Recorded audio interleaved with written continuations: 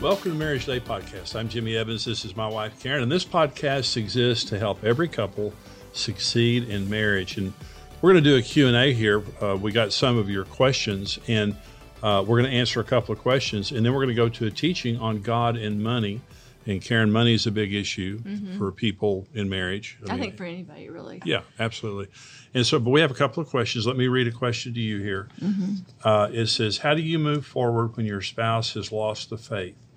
We started out our marriage as two believers, and now 7 years in, my husband has decided he doesn't believe in God anymore. We are still committed to each other and striving to make things work, but I'm grieving the loss of a spiritual companion. That's a big deal. It's a really tough one. Well, first of all, just to encourage her that, when we first got married, I was probably more into God and church than you were. Yeah. The difference here, though, is that he didn't even believe in God anymore. And so, first of all, I would say pray your guts out. Yeah. Because, God hears her prayers. Sure. And he cares about what's going on in their marriage and with her personally. Right. And so, I always begin to pray about it and just really seek God and maybe get some counsel of, friends that can support you and how you walk this out. But the Bible is very clear that sometimes you can be married to an unbeliever and win them over with your own faith and how you treat someone. So don't give up and just know that it can, with God, all things are possible, truly. Well, 1 Peter 3 is written to a woman. It begins by talking to a woman who has a husband who's disobedient to the faith. And it says that she can win him through her chaste and respectful behavior. And that's what you did with me. Yeah. So making your faith as attractive as you can, So you've got a question. We've been married for almost 2 years, and I am so frustrated with my wife when it comes to money. We both have well-paying jobs, but she doesn't save any of her money and spends large amounts without telling me. How do I confront her about this? Well, it's a fundamental problem with how they're dealing with money. Yeah. He says, her money, my money. Okay. Well, I'm the main breadwinner in our home, and which is great and always have been, but it's not my money. It's our money. And so, and I never say to you, no, this is my money, and here you have an allowance over here. There is no my money, your money. When you get married, one of the laws of marriage, according to Genesis 2:24, is the law of partnership. They two shall become one. Financially, you're still two. And so you have to begin by repairing the fundamental problem of separateness. If you want to be separate, stay single.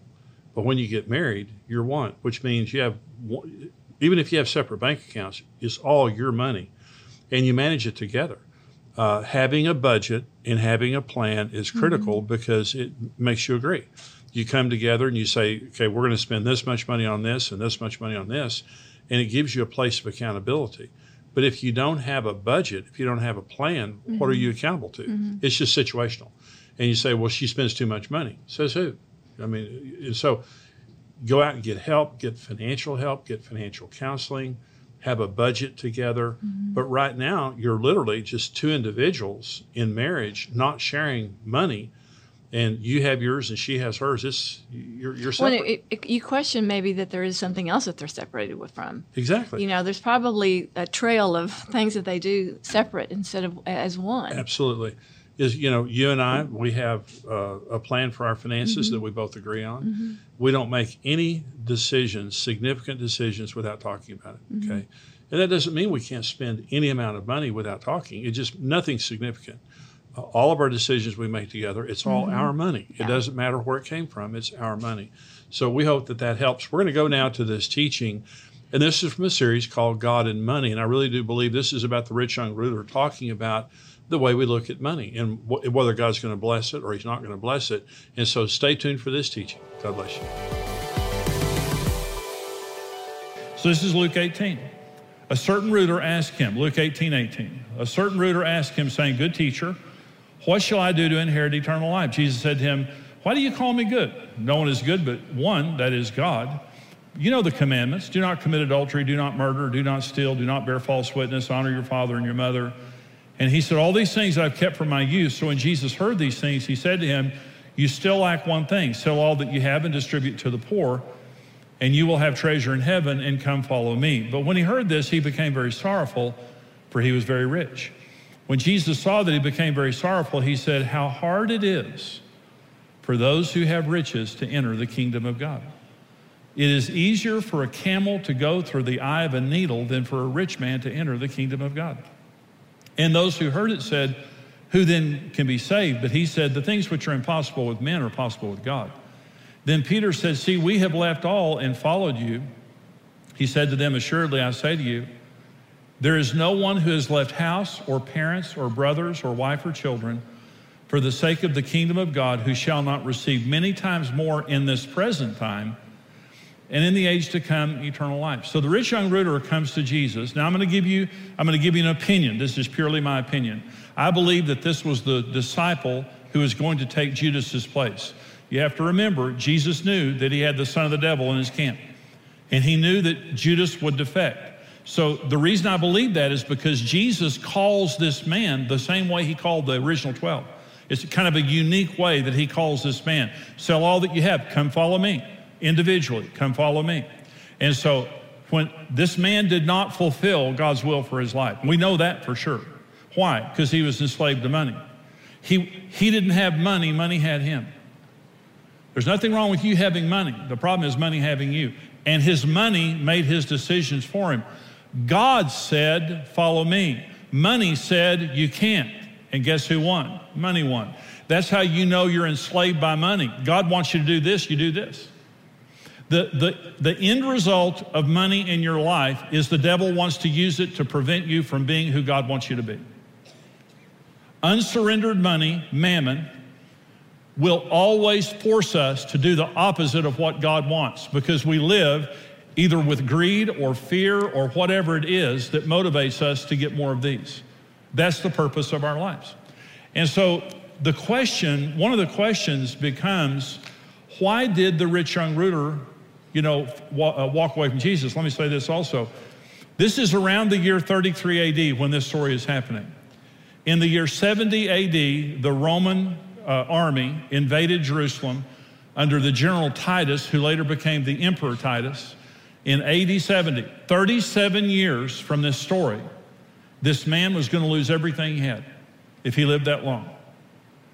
What he had was destined for destruction.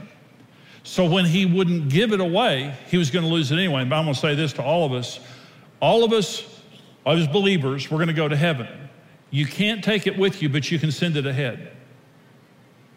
And when you give to the Lord, not only are you doing good on this earth, you're sending it ahead. Jesus said, if any person gives up house or wife or children or brothers and sisters for the sake of the kingdom of God, you shall receive much more in this lifetime and in the age to come, eternal life. In other words, not only am I going to bless you here, I'm going to bless you there.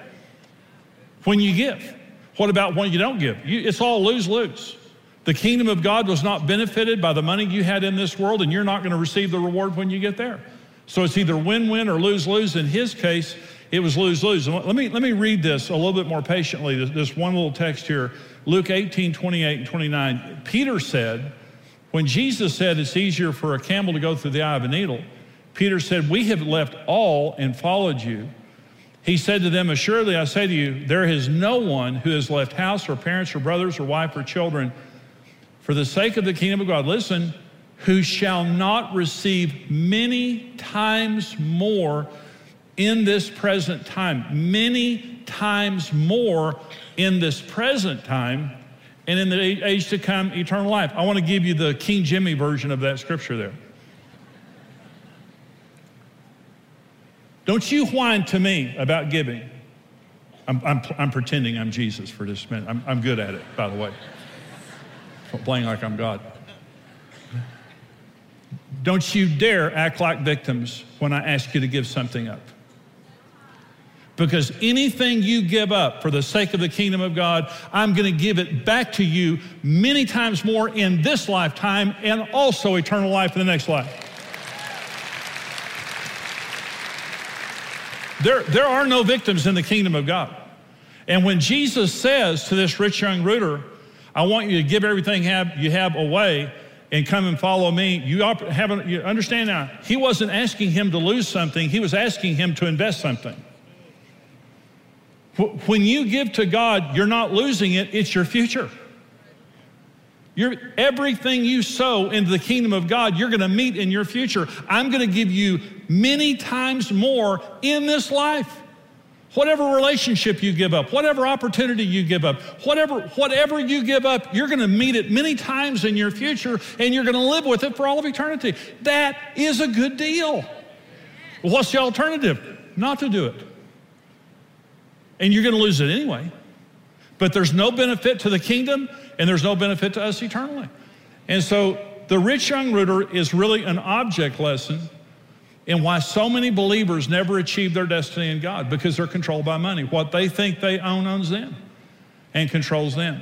Revelation 13, the Antichrist, Revelation 13 says, when the Antichrist is ruling on the earth, that you will not be able to do business unless you receive a mark in your forehand or in your hand or on your forehead. The Antichrist does not rule through military power. He rules through financial power. Now, we won't be here. You won't, if you're a believer, you're going in the rapture, you won't be here during that time. But the Bible says that's good news. That's worth clapping for, I can tell you right there. Think about living on the earth with the most evil man in the history of the world controlling money. He says, you want to buy food for your children? You want to go to the doctor with your sick kid? You want a roof over your head? And see, the mark is more than just a financial instrument. It's a pledge of allegiance to the Antichrist and what he stands for. And the Bible says, if any man receives the mark of the beast, he'll drink of the full winepress of the wrath of Almighty God. And this is the God during the tribulation of people who love money. He's the perfect leader for a society and a generation. But many people will get saved during the tribulation. And many people, Christians during the tribulation who are getting saved, will be faced with the dilemma, do I receive the mark or do I trust God? It really is no different than today. Do I worship mammon or do I worship God? Money offers us 4 things that only God can deliver on. But here are the 4 things that money offers us. Security. If you watch advertisements on TV about financial firms or anything, the word security is in there constantly. If you have money, it's going to make you secure. Identity, you're going to be somebody. If you have enough money, you're going to be something special. You're going to have status in society. Destiny, money gives us destiny. Our future is set. You get enough money, your future is set. And freedom, I'm able to live without oppression, oversight, or undue restraint. And again, in financial ads, you hear the word freedom all the time. Let me say this. So when Jesus said it's easier for a camel to go through the eye of a needle than it is for a rich man to enter the kingdom of heaven, the reason that's true is rich people trust in these. Not all. There are many very righteous, wealthy people. There are many people that have money and money doesn't have them. My in-laws are them. I have some friends like that they're wealthy, but they're not controlled by money. They use money in a righteous manner.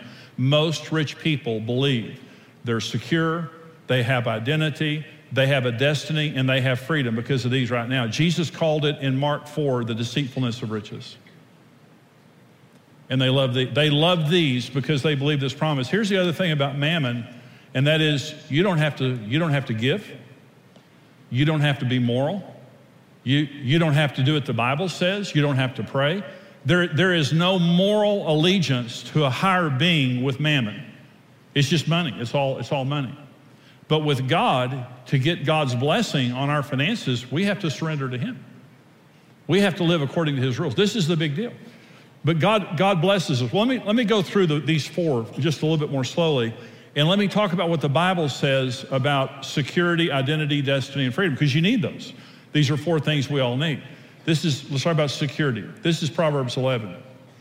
He who trusts in his riches will fall. That's a promise. There are good promises in the Bible, and there are bad promises in the Bible. This is a bad promise. And by the way, this is not a promise for rich people. It's a promise for everybody who has a dollar bill in their pocket. If your ultimate trust is in your money, you're going to fall. But the righteous will flourish like foliage. Hebrews 13. Let your conduct be without covetousness. Be content with such things as you have. For he himself has said, I will never leave you nor forsake you. So we may boldly say, the Lord is my helper. I will not fear. What can man do to me? God says, did you know I will never leave you or forsake you? You don't need a wallet. You need me. I am your wallet. As long as I'm with you, what can man do to you as long as I'm with you? My security is not in money. My security is in God. Money cannot create an identity for you. The only thing it can do is create a false identity for you. Your true identity was given to you by God in your mother's womb. And you know what the Bible says? God has so many thoughts about you in your mother's womb, they can't be numbered. They're like the sand of the seashore. In other words, God detailed out your life before you were ever born. And he will give you more than enough. If you'll follow him and trust him, he will give you more than enough to fulfill his identity for you. But money doesn't give you an identity. Let me say this right now. I want to say this to some of you that maybe struggle with your self-esteem. Some of the most important people in our community don't get paid much money, and they never will. We cannot pay teachers enough money. We can't pay firefighters enough money. We can't pay police enough money. We can't pay the armed forces, the first responders. We can't pay those people enough money. They are precious to our society. And what would we do without those precious people? And when you say that money gives me identity, what you're saying to those people is you're nothing because you don't have enough money. Because in many cases, they barely survive with what they make.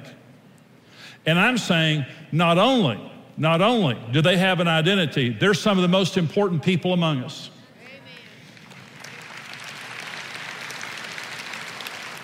You've heard this scripture before, Philippians 4. This is Paul. Not that I speak in regard to need, for I've learned in whatever state I am to be content. I know how to be abased, poor. I know how to abound, be rich. Everywhere and in all things I have learned both to be full and be hungry, both to abound and suffer need. I can do all things through Christ who strengthens me. Now we see that verse quoted a lot, but out of context. And here's what Paul was saying. I've lived with a lot of these, and I've lived with very few of them. I can do all things. It doesn't affect my identity. And I had a man one day come to church. He said, Pastor Jimmy, I need you to pray for me. And I said, okay, be happy to. I said, what's going on? He said, I'm going to kill myself. I said, well, you want to pray for me before you go kill yourself? He said, well, I'm struggling. And I said, why? He said, I lost my job. I said, you're going to kill yourself because you lost your job? He said, yeah. He said, I'm nobody now. 1929, when the stock market crashed all over New York City and around the United States, men were killing themselves and jumping off buildings because this was their identity. And when they lost all these, they lost their identity. You are not your money. You are a child of God who was made in your mother's womb to serve God. You are not your money. Don't you let mammon lie to you. Luke 12. Then one from the crowd said to him, Teacher, tell my brother to divide the inheritance with me. But he said to him, Man, who made me a judge or an arbiter over you? And he said to them, Take heed and beware of covetousness. Listen to these words. For one's life does not consist in the abundance of the things he possesses. Then he spoke a parable to them, saying, The ground of a certain rich man yielded plentifully. And he thought within himself, saying, What shall I do, since I have no room to store my crops? He said, I'll do this. I'll pull down my barns and build greater. And there I will store all my crops and my goods. And I will say to my soul, Soul, you have many goods laid up for many years. Take your ease, eat, drink, and be merry. But God said to him, Fool, this night your soul will be required of you. Then whose will those things be which you have provided? So is he who lays up treasure for himself and is not rich toward God. God controls my future, not money. God can stop your heart anytime he wants to. God is the one. Our destiny is one. The whole point of this story was this rich man thought, since I have enough money, my destiny is set. And God says, you're a fool. You're a fool. I'm going to take your life tonight, and you're not going to have anything. Money doesn't decide one single thing about tomorrow. God does. Whether I'm going to have one or not, and whether it's going to be good or not. And with God's blessing on your life, all of your tomorrows are going to be good. And without God's blessing, none of them are going to be good. And there's one more, and I'm done. This is freedom. First of all, the rich young ruler wasn't free. He wasn't free. He was in bondage to money. Mark 4. These are the ones who sown among the thorns. These are the ones who hear the word. And the cares of this world and the deceitfulness of riches and the desires for other things entering in choke the word and it becomes unfruitful. Jesus is talking here about believers who don't bear fruit for God. And there's 4 different kinds of soil. One is good soil, the other's hard and rocky soil. This is the thorny soil, and he's interpreting this parable to the disciples. And he's saying the ones among the thorns, the seed is the word of God, the ground is our hearts. He's saying the reason that they couldn't bear fruit, it says the cares of this world, that means stress. It means an anxious awareness is stress. Because of stress and the deceitfulness of riches, they can't bear fruit. Let me go back and say the purpose of money in your life for the devil is to keep you from doing what God wants you to do. And the devil deceives us by saying, you don't need God, you need more money. Money will give you what God will give you, but you're in control of it. You're in control. And you don't have to have any moral allegiance. You don't have to go to church. You don't have to give. You don't have to do anything. That's the deceitfulness of riches. And what happens is God walks up to you like the rich young ruler, and he says, I've got a purpose for your life. I want you to follow me. And I want you to surrender your finances. And we lock up, just like the rich young ruler. He missed his destiny in God because he didn't have money, money had him. And he ended up losing it anyway. And I'm saying to all of us today, our security, our identity, our destiny, and our freedom is 100% in the Lord Jesus Christ. And He alone has the authority to oversee our finances. Everything we have, we need to surrender it to Him. And what happens? When you surrender your finances to God, and He begins to make your finances, the spirit of mammon goes off your money, and the spirit of God comes on your money, and now you're blessed, and now you can prosper, and it's a win-win deal.